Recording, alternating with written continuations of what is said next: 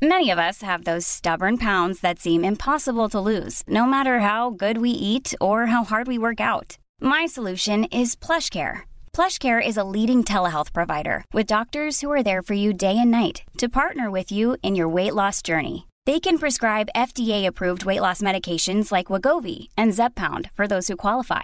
Plus, they accept most insurance plans. To get started, visit plushcare.com/weightloss. That's plushcare.com/weightloss.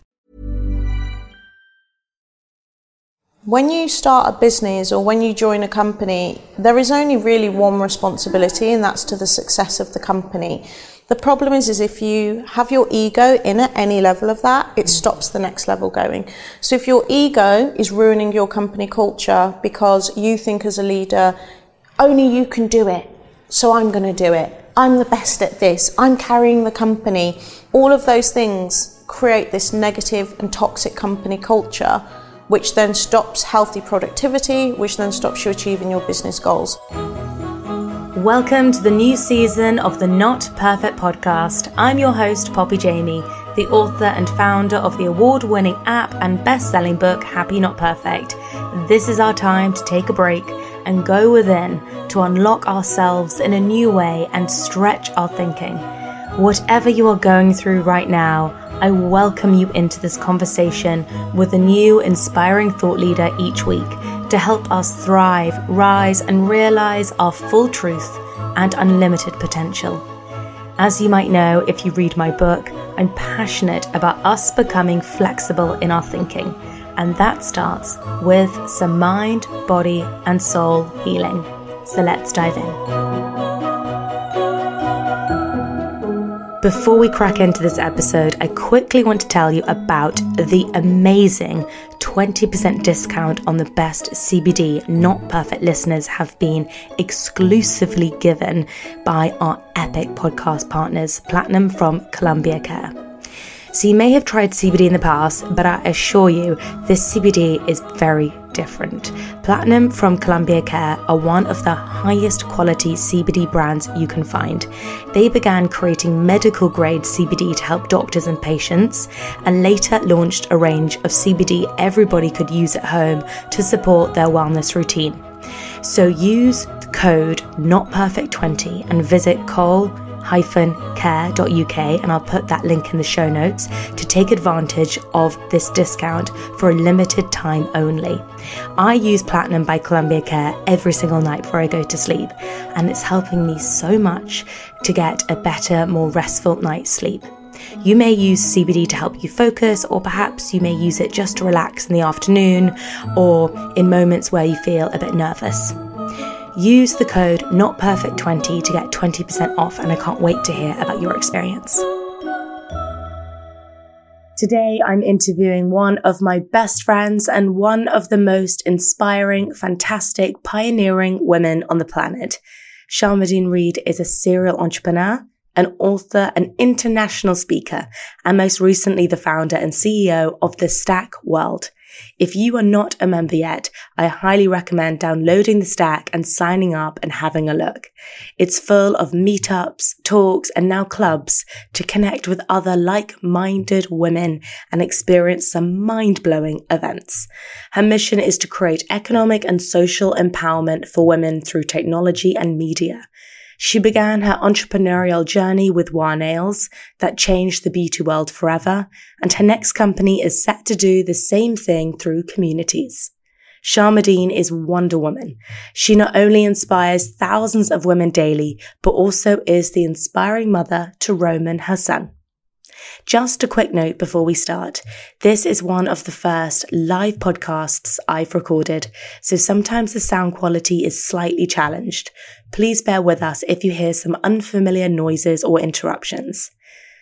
I've recorded this podcast at a very special event, the Fragrance Shop's House of Happy event.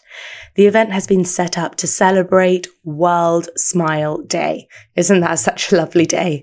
And their incredible charity partner, Rays of Sunshine, which is very close to my heart and was created to brighten the lives of children who are living with serious or life-limiting illnesses between the ages of 3 to 18 across the United Kingdom. The Fragrance Shop is a brilliant, feel-good business and my go-to for all things fragrance in the UK. So I'm thrilled to be supporting them today. Enjoy. Sharmadean, what is a quote you return to often and why? So I'm going to have to read this out because it's so long and complex. My quote is, thus, the task is not so much to see what no one yet has seen, but to think what nobody yet has thought about that which everybody sees, which is Arthur Schopenhauer. And the reason I love this quote is because sometimes we're running around searching for the next big idea. What's the next thing? Like, what can I do that nobody else is doing? When actually what he's saying in this quote, or how I interpret it, is everybody can look at the same thing, but can you think differently about it? You know, can you all look at the same opportunity or, you know, the same business plan, but see something different? So I see myself not necessarily as a true genius or innovator. What I think that I'm very good at is applying existing things that already are out there in the stratosphere, but to new markets, primarily millennial women, you know, living in the city. So what I mean by that is women don't often get access to the things that other people have access to or that have been around for a long time. And I'm like, how can we bring that to this market? I really love that because I've definitely got to places in my life where suddenly, because I'm not thinking a totally new idea, I feel I have no ideas. And this is actually some advice that you've given me in the past, which is you don't necessarily always have to do new things. Yeah. Just do the same thing but better. I really love that quote. Thank you for sharing. What's a life lesson you've been reminded of recently and why? A life lesson I've been reminded of recently would probably be that people only ever want you to be yourself. It's easy to get distracted with what everybody else is doing, to think, oh, they're doing that, so I need to do a bit of that. But you're only doing it like 10% because it's not your authentic self. What people actually want is for you to be you, your most authentic, fullest, truest self. You know, I was actually watching Marvel with my son, where I get so many life lessons, and I can't remember the quote verbatim, but it was something along the lines of, we always fail at what we're supposed to be. Like, the goal is to just be who you are, you know, because if you think about who you're supposed to be, that's such a future fictional thing. Of course, you're never going to be that. So just be yourself.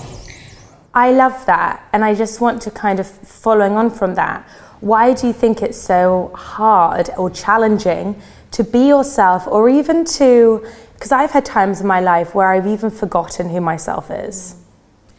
I would say that's because of noise.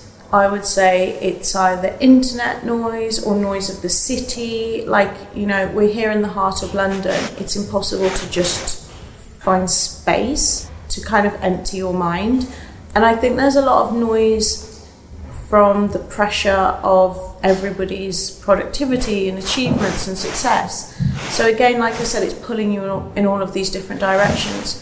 I find what works for me, which I have to do very regularly, otherwise I go off the rails, is I have to go away for 48 hours into the countryside, into nature, anything nature-based, and just let my mind relax. And from letting it relax, it's almost like it uncovers the kernel of myself. Yeah. Do you know what I mean? One of the things I say in a weekly group I do for our members is, I say, I'm guessing that you probably already know what you want, but there's a lot of distractions that are in the way, and the goal of these sessions is to remove the distractions. And, you know, another quote that's always misattributed to Michelangelo or John Ruskin is, you have to chip away at the stone that doesn't look like David or Venus. So, you know, you have a slab of marble and people say, how on earth can you create such a beautiful sculpture like David? And he's like, I just chip away at the stone that doesn't look like David. So I see my goal in terms of finding myself is I chip away at the things that don't look like myself. So when I'm like acting from anger or jealousy or, you know, being egotistical, I'm like, that's not me. So let me like chip away at the things that don't look like me. I love that so much, uncovering the kernel of yourself. That has so many interpretations and things that I think we can all relate to in our life, of like, the kind of masks that we put on ourselves in order to perform these identities. And it often takes years or a while to like remove the identity to actually get to that seed idea. It does take years, and what I often say is that in your 20s, in your teens and 20s, you should actually be collecting data on who you are and what works for you. So what I mean by that is, let's say in your 20s you meet a new group of friends, and that group of friends happens to go camping all the time. So you go camping all the time, you go camping every month for a whole year, and then after a year you're like, do you know what, I don't like camping. I'm doing it because these friends are doing it, I'm attached to friends, but I don't like camping. You need to just log that as a piece of data, because otherwise you get drawn into things endlessly that aren't you, that you don't want to do. It can be as simple as camping, or it could be more complex as the type of relationship you attract. Oh, I always seem to attract really critical women in my life. Why is that? And I do it over and over and over again, and I don't know why I'm doing it, but it doesn't suit me, it doesn't work for me. So I'm 37 now, and one of the things that I feel very blessed for is that because I listened and was incredibly self-reflective from a young age, I have such an amazing data log of what works for me and what doesn't. So it allows me to create decisions really quickly, have really good muscle memory, and recognize when things aren't right or aren't working for me, and walk away from them almost instantly. My goal is to close the gap between my emotional reactions to things and the intellectual understanding, because we all know what doesn't, like intellectually we can be like, this person is bad for me, but emotionally, for whatever reason, you might still be attracted to them. So you need to kind of create, pattern recognition and muscle memory to close the gap between the emotional and the intellectual, and that takes years. As you said, it takes a lot of time, but if you just move consciously through whatever you're doing, you can do it better and quicker. And to your first point, knowing yourself helps you. Yeah, I was about to say that, like rewind from the chipping away at the stone that doesn't look like Venus. The only reason I'm able to do that is because I wrote a very concise document on who I am as a person. So it's a one-page document. It's called My Personal Vision, Mission and Principles. So it's my vision for my life, so what my life's work and my life's purpose is. My mission, which is the 3 to 5 year scope, executing on that purpose. So, to be transparent, my vision is economic power for women. I think I'll be doing that till I'm 70 in some degree. My mission today is let's do that by creating a knowledge and network system for women. And then my principles are the way by which I move through the world and execute on that. So some of the words that are on there are integrity, authenticity, discipline, fun. So, I write the word fun, and then I'm like, people enjoy being around me because I'm magnetic, full of energy, and lift their spirits. I write authenticity. People only ever want me to be me. Integrity. I act with integrity in all areas of my life, from personal to business. And this statement is kind of like 80% how I move through the world today, and 20% that I don't, 20% that I want to be. But because I've written it out, I know the direction of travel. So whenever I'm feeling very low or lost or stuck, I just reread the document. It's on my phone. I can access it all the time. And I'm like, oh yeah, this is who I am. This person's amazing. I can't wait to meet her or be her, So then I start edging myself in the direction of these 10 principles by which I want to live. I just love how you've taken what you want from life and put it into a formula, because as they say, you are what you do repeatedly. And I find that you have taken these concepts, and we're going to go into your love of Stoicism, but I just love how you've taken the theory and made it so practical, and not only for yourself, but through your network, you help thousands of women to do the same thing. But before we move on to the stack, I'd love to ask you, how do you define happiness? I don't define it, it's just a feeling. Like sometimes I look around and I'm like, I am so happy right now. And I label it because I think it's important to label it. And if I'm honest, and and if you're asking for a concrete definition, in the times when I have labeled my happiness, it's usually because I'm learning something, Like, I know this sounds so random, but if I'm in a lecture, I'll be like, I'm so happy right now that I have the ability to learn. You know, we're so privileged. Like, the fact that we, like in London, can walk into some of the most iconic buildings in the world, attend a free public lecture, be stone's throw away from, you know, greatness and intellect is such a privilege. You know, the fact that I can walk down the street, like as a woman, semi-freely, you know, given what's happening right now, is a privilege. I think that my happiness comes from very small, like, pleasures. So I don't define happiness as a destination. I think about it as the being that I'm in right now. I never think about happiness as a definition, because if you define it, then it's something outside of you. Love that. So I receive many newsletters. I have signed up to many, some that I've actually wanted to, some that I've just found myself I've signed up to, and my inbox is full. The only newsletter I read is yours. Yours is the only one, because I know I will not leave your newsletter without a serious dose of wisdom or a serious dose of... So there was this one newsletter that went out called Friendships Can Be Hard, and it went viral. I saw it all over social media, and I thought to myself, that's so interesting that this piece of content you wrote has such a profound impact on people. Why do you think that was? Yeah, I was really surprised by that, actually. Like, I think friendships are interesting right now for women especially, but I think for most people who are approaching the age of around 28 to maybe 32, who are starting to realise that when you're 28, all of your friends you acquired by default.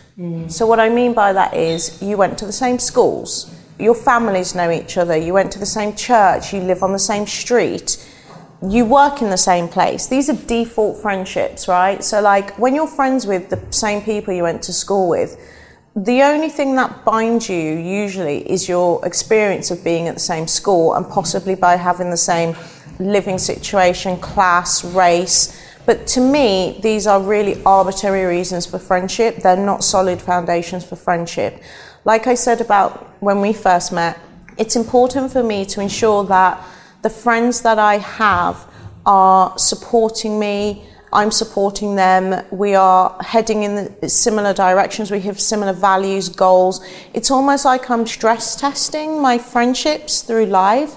It's a bit like when people meet and they say that they're going to get married or they love someone within 2 weeks. And I'm like, but you haven't seen that person at crisis mode, rock bottom. You haven't seen how they behave in front of your parents. You haven't seen how they behave when they're stressed, when they're happy. You know, what's their relationship with food, with substances? Like, what happens if they break their leg and they suddenly can't walk anymore? Do you get what I'm saying? So it's almost like similar with friendships. So at that point, at 28, when you're in probably your second or third job, you might be settling down, you might be moving out of the areas where you lived before, the relationships that you have had in your 20s start to pull away, right? And then you see your friends less frequently, you don't call them as often, and there's no reason, it's just life, like life gets busy.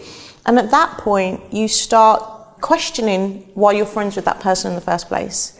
And what I tried to do in the newsletter was use the analogy of a theatre and your front row to explain how you don't need to cut anybody off. You don't need to be like, I'm not going to be friends with that person anymore. You just need to accept that with life, people move in and out of your front row. So if you imagine you've got your front row of friends, and the reason I use the analogy of theatre and not a cinema is because it's the idea that the front row get to see your sweat, your veins pop in, they see the blood, you know what I mean? They see your knuckles white when you're stressed. In a cinema, you can see it from the back, 4K HD, you know? But in a theatre, you have to be very close, literally in the front row, to be able to see the true theatre of your life. Now, sometimes people in the front row will be talking during your performance. Sometimes they'll be rustling bits of paper and distracting you. Sometimes they'll be cheering you on, you know. Let's say you forgot you came out on stage without your trousers on. They'll throw you a pair of trousers and just make sure everything goes smooth. They'll be clapping you, cheering you. But sometimes people in your front row are not in your looking after your best interests. And what you need to do is just move them back a few rows. So you don't need to necessarily cut them off. You just need to be like, do you know what? You're not going to get to see all the rawness of my performance. Maybe you don't tell them everything about what's going on in your personal life. Maybe you don't share your intimate experiences with them, and you move them further and further back until they just become an acquaintance, and that's okay. Yeah, I think that went viral because not only did it address a problem of friendships in your late 20s, early 30s, but it also gave a really funny analogy/solution for what to do about it, because I always try and give practical advice for the things that I'm doing. Stoicism is something you draw a lot of inspiration from, and a quote that you wrote which really kind of just resonated with me. "You don't have to turn this into something. This doesn't have to upset you," by Marcus Aurelius. How do you avoid not turning the minor into the major? Because this is like a real thing that I have to work on. It's so hard, and I am not perfect, and I still let minor things bother me, but I put a timeline on them. Like, I'm just like, I'm going to let myself moan about this for the next 20 minutes, and then I'm going to move on. Give yourself space to do it. Don't berate yourself for having quite a normal, natural reaction. But the thing that I try and always revert back to, probably one of the best life lessons I've had, which was from my friend Camille maybe like 11 years ago, was around scarcity and abundant mindset. And like, I realised that most of the things that upset me are due to scarcity mindset. And I would say it's probably similar with the women in my life or the people in my workplace.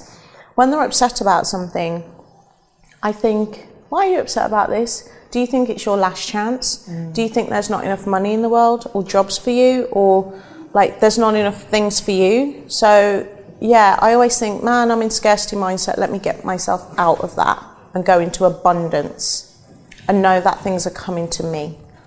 I think this is one of the most important points because I definitely grew up in an environment where scarcity mindset was the predominant mindset. Like, we don't have enough money. And then even now I feel it with like relationships. Like, oh, there's no great people out there. Oh, I'm going to be single forever. It's so easy to fall into fear. How do you keep yourself returning to abundance? Like, I know I'm going to receive like all the blessings and more. It's one of my principles. So in one of my principles on abundant mindset or abundant thinking is, I know that I have prospects. I know I'm intelligent enough to always work it out. And I know I can always generate more. And when I mean more, generate more could mean more energy, more ideas, more friendships, more money, more work. I just have this thing, I know I can always generate more. Like, I'm a limitless supply of ... So I kind of do it in an affirmation style to help my mindset, but it's only natural for women to have a scarcity mindset. We've had no resources for 5,000 years. We've had no access, the distribution has never been in our favour. So it's literally, like, to me, built into our DNA to have a scarcity mindset, because we've never been abundant as women. We've never had a beyond 50% in anything. There is no positive statistic that I've seen in terms of gender equality that is 50-50. No. Like, even now when, people are excited because 30% of women are on boards, up from like 22%, I'm like, cool, 30%, that's not 50%, is it? So I think it's important for you to have compassion for your scarcity mindset and understand that your scarcity mindset is coming from 5 millennia of having nothing, but today you can decide how the next 5,000 years are going to be. Like, today you can say, do you know what, I'm going to move forward in this abundant mindset. Things are coming to me. I can always generate more. And what I do today is going to have an impact on the women after me and after me and after me and the women around me. So that's where I try and think. I'm like, when I'm in scarcity mindset, I call it my lower self. And I do whatever I can to basically climb up and get to my higher self and in my abundant mindset. So powerful what you just said. Today we have a choice and how we want the next 5,000 years to unfold for for not only ourselves, but also our children and our children's children. And it really is up to us. And I think we are, in a way, in the most incredible time of history to be alive at this moment in time, to define so much. And this brings me so nicely on to the Stack, which to me is, when I say it's my most valuable membership, it's a lifeline to this type of thinking. Because, as I'm sure you might agree in the audience, I have so many more friends that push me further into scarcity mindset because, fear loves fear. Fear is highly contagious. So something like the Stack is such a vital lifeline for me because it actually brings me closer to thinking like what you've been sharing with us today, but also other like-minded women. Yeah, because you already think like this, which is why we're friends. And your book is exactly this. It's putting the theory into practice. And, you made a really interesting point there of being surrounded by more fearing friends than more like abundant thinking friends. The way that I think about the Stack World as a network is the one woman out of the crew of 5 women who is just a little bit different.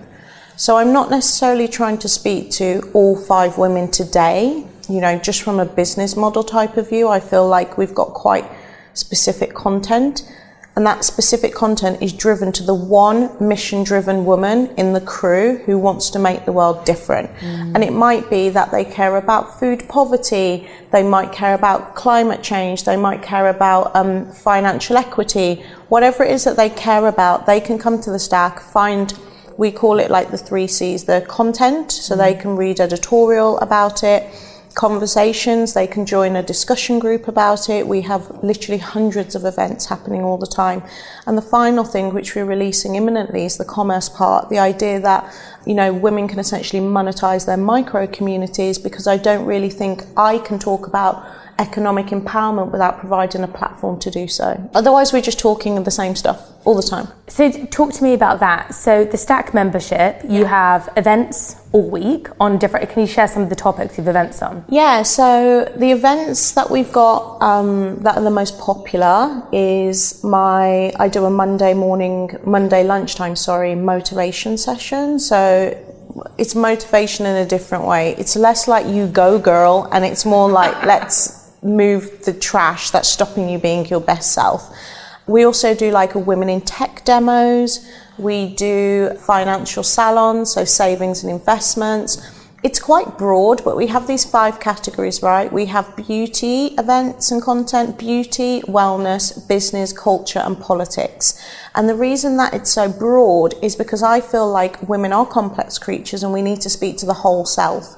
I didn't want to just create like a working moms club or a domestic abuse survivors club, because you might also be a working mom and a domestic abuse survivor. And, you shouldn't have to dial any one of those things up or down and kind of pigeonhole yourself into an area where it's just like one stream of content. I'm really interested in creating an environment that understands the orchestra of experience, that a woman has had in her life ongoing. So what the next phase is for me for this is to actually go beyond just creating content ourselves and actually help women facilitate their own content, their own events, and their own communities. So with any network, when you get to over 1,000 people, it starts to kind of like dissipate, So imagine you have a club of 10 women and you're all super connected, and it grows and grows and grows, and the bonds get looser and weaker. And what I actually think about it like a tree.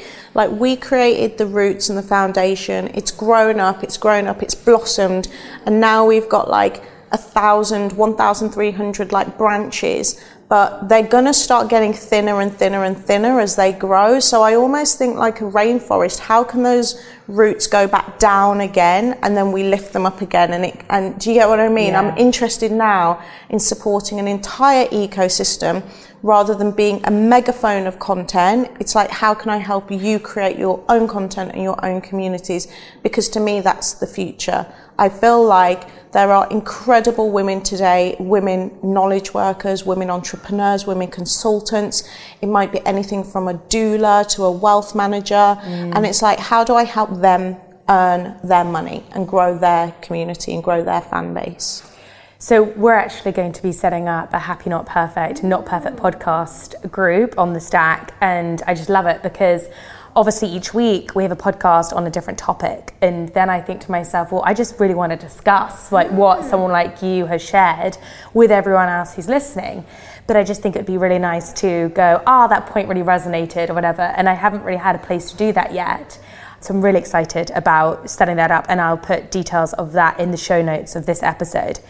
So you have been building this business, and having also built a business, I can tell anyone it is one of the most challenging tasks that you can take on because there are so many different elements to it.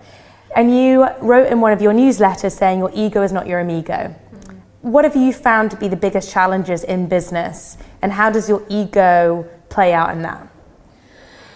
I would say the biggest challenge in business is the people.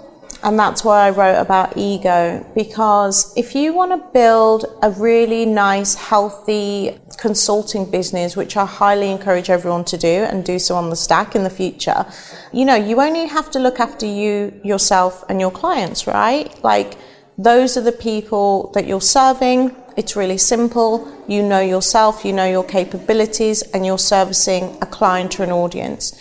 The difficulty with building a business, and a business that you want to scale and grow big, is that you need to hire incredibly talented people to join you on that journey.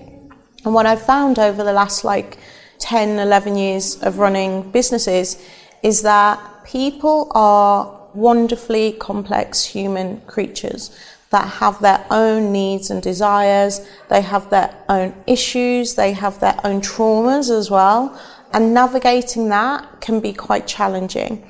The way that I've tried to do it, the way that I'm still working on it, is about ego management and understanding that when you start a business or when you join a company, there is only really one responsibility, and that's to the success of the company.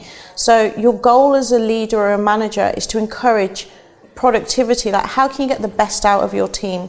So that might be a healthy company culture. It might be amazing performance reviews. It might be coaching. It might be team bonding sessions. Whatever it is from a company culture point of view, your company culture increases productivity, which then increases the ability for your company to have the best chance at winning in whatever it is.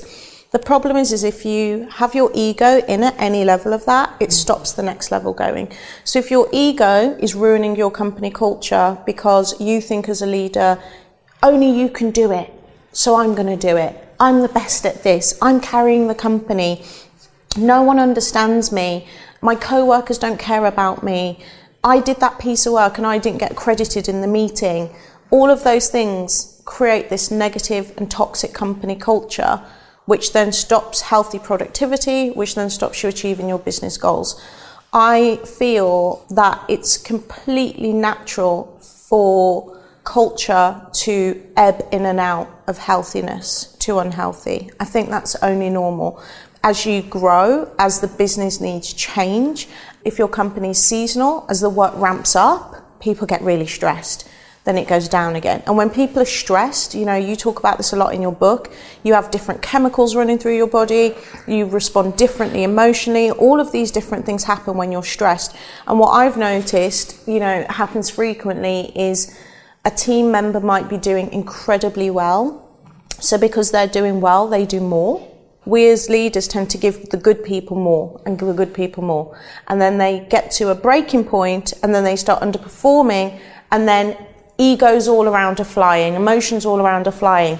So the challenge is, how do you, in your organisation, try and support your team to be the best that they can be and not pour at the things they're not good at, I'm always like, am I using all of my best skills here, or am I doing someone else's job just okay?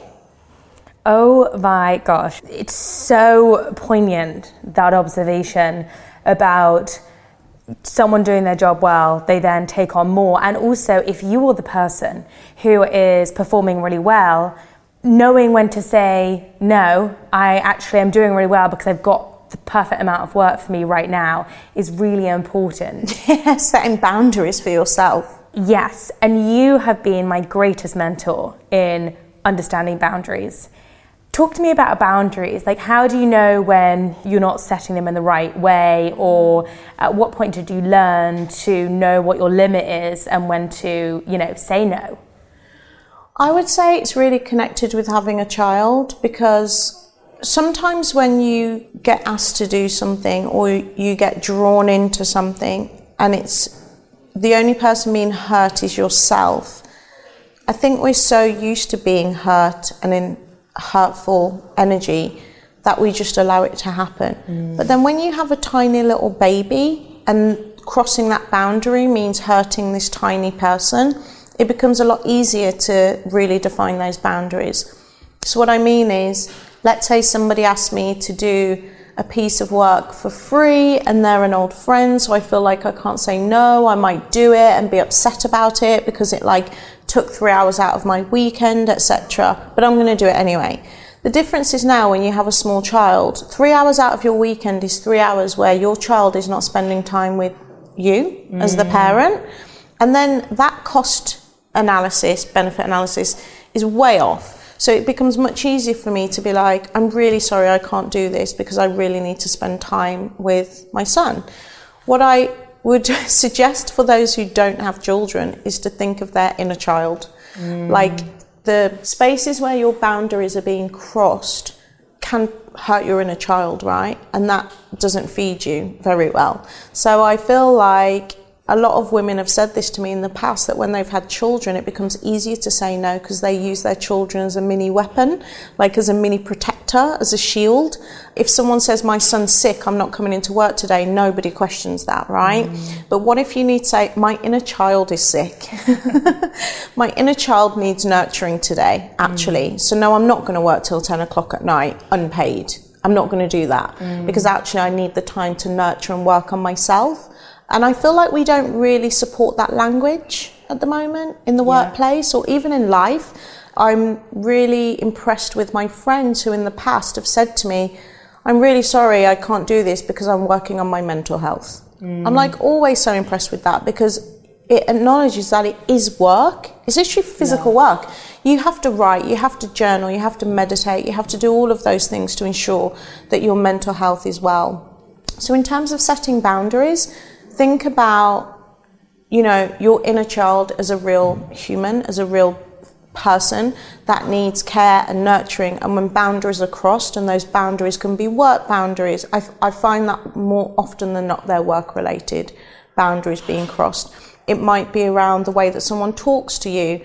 I've got quite a few friends that, I'm in a bit of a group where people have issues with the way their mothers talk to them. So it's like when you go into your childhood home and your parents talk to you as if you're still 10 years old, that is a boundary that can be quite difficult. And again, it's about recognizing that this isn't helping my baby. Like if you had a little baby next to you and someone walked up to it and said some unkind words to a little human right next to you, you'd be upset, right? You'd feel protective over it. You would feel that you needed to ensure that it felt safe and understood. So why don't we do that for ourselves? And I think that's my method of setting boundaries, is really thinking about nurturing my inner child and treating them as if they were treating, I was talking to Roman, And who was your greatest kind of mentor in inner child work? So I'm a massive fan of Margaret Paul. It was a really funny story actually, because I do think the universe works in strange ways, whereby the day before my birthday a couple of years ago, I parked my car up outside of Hyde Park. I needed the nature. I was driving and I was like, I have to just get out my car and go and walk in the park for a bit. I'm really tired. I was like, I need something to read. I opened the boot of my car and in my boot is full of trash. It's like I've got everything you need to survive in an apocalypse is in the boot of my car, right? And underneath there was a book, all crushed and folded. And I was like, oh my God, this book has been in my car for a year because my auntie gave it to my auntie's a counsellor. She gave it to me a year ago, and I pulled this book out, Healing Your Aloneness, and I took it to the park to read it, and within 2 pages I was crying my eyes out. I was like, oh my goodness, this is me right now. So when my aunt first gave me the book, I wasn't ready for it. I think this about your book. There'll be people who are reading your book who aren't ready for it, and there'll be people who will pick it up in a year or 2 years or 10 years and be like, oh my God, I need this right now today.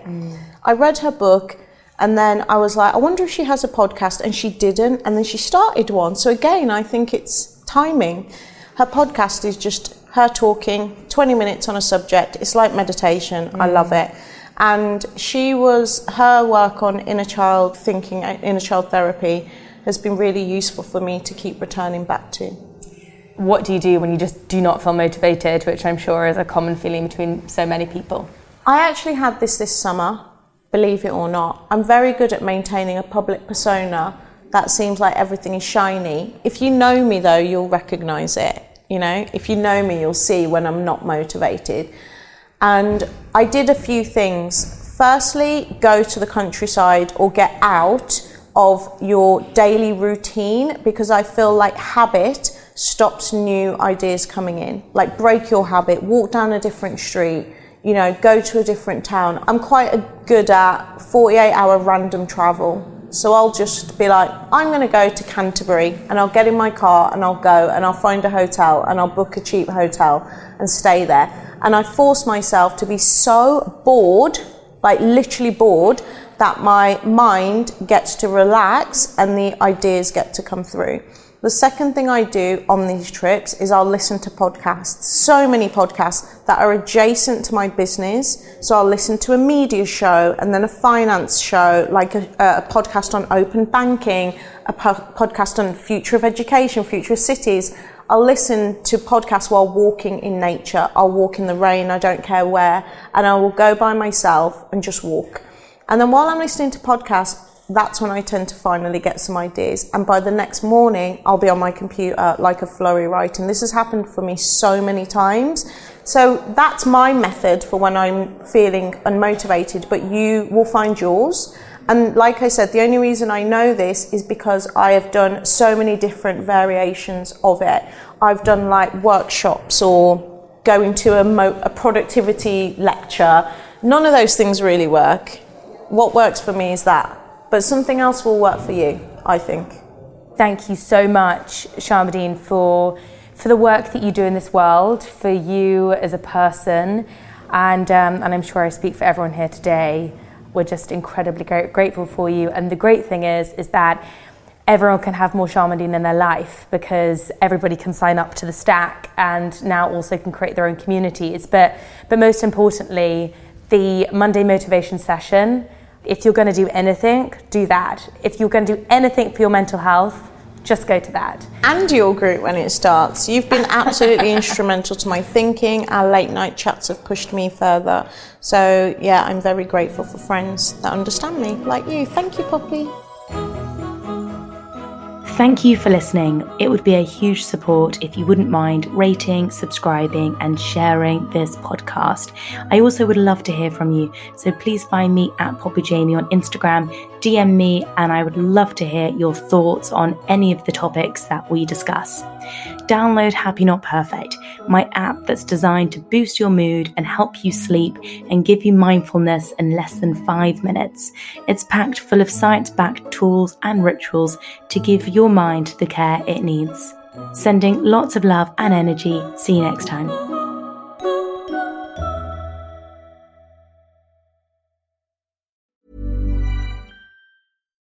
Here's a cool fact. A crocodile can't stick out its tongue. Another cool fact, you can get short-term health insurance for a month or just under a year in some states. United Healthcare short-term insurance plans are designed for people who are between jobs, coming off their parents' plan, or turning a side hustle into a full-time gig. Underwritten by Golden Rule Insurance Company, they offer flexible, budget-friendly coverage with access to a nationwide network of doctors and hospitals. Get more cool facts about United Healthcare short-term plans at uh1.com.